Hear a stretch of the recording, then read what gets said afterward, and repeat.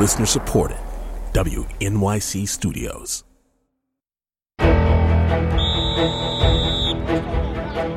mean, obviously, we haven't won a game in 2 years, so everyone just thinks we're a bad team, but that's not the case. I haven't won a game since my freshman year. This is the first year where I feel like nobody's able to make any excuses, and everybody has the most to look forward to.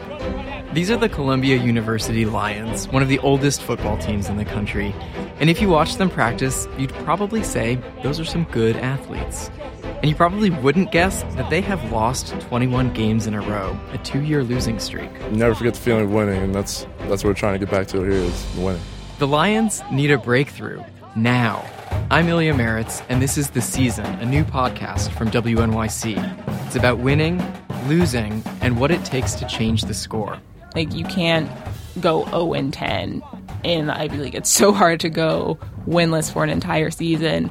If things are going to change, this is the year it starts. Columbia is pouring money into the team. They're working hard to get students and alumni to get out and root for the Lions again.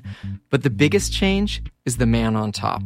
There's a new coach who's actually an old coach, and he is legendary for winning. I think it was a bit of a shock at first, the reaction kind of Columbia? Him? Why? Honestly, kind of thought it was a joke at first. It was too good to be true. This story isn't just about football. It's about what it takes to turn around something that's been stuck for ages. The new coach, Al Bagnoli, he knows that. What we're trying to do here is no different than a company that's gone bankrupt and it's been bought by somebody and they're coming in there with a new management team. The fact of the matter is that Columbia football is in such disarray right now. It really would take a unique talent to be able to come in here, change the attitude of the existing players, do the recruiting that's necessary for this team to excel, and also appeal to the alumni enough to gain the support that's necessary for this team to compete. That sounds like a miracle worker.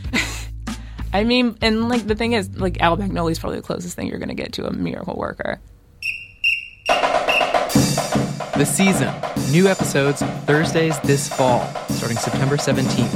Subscribe on iTunes or go to wnyc.org/theseason.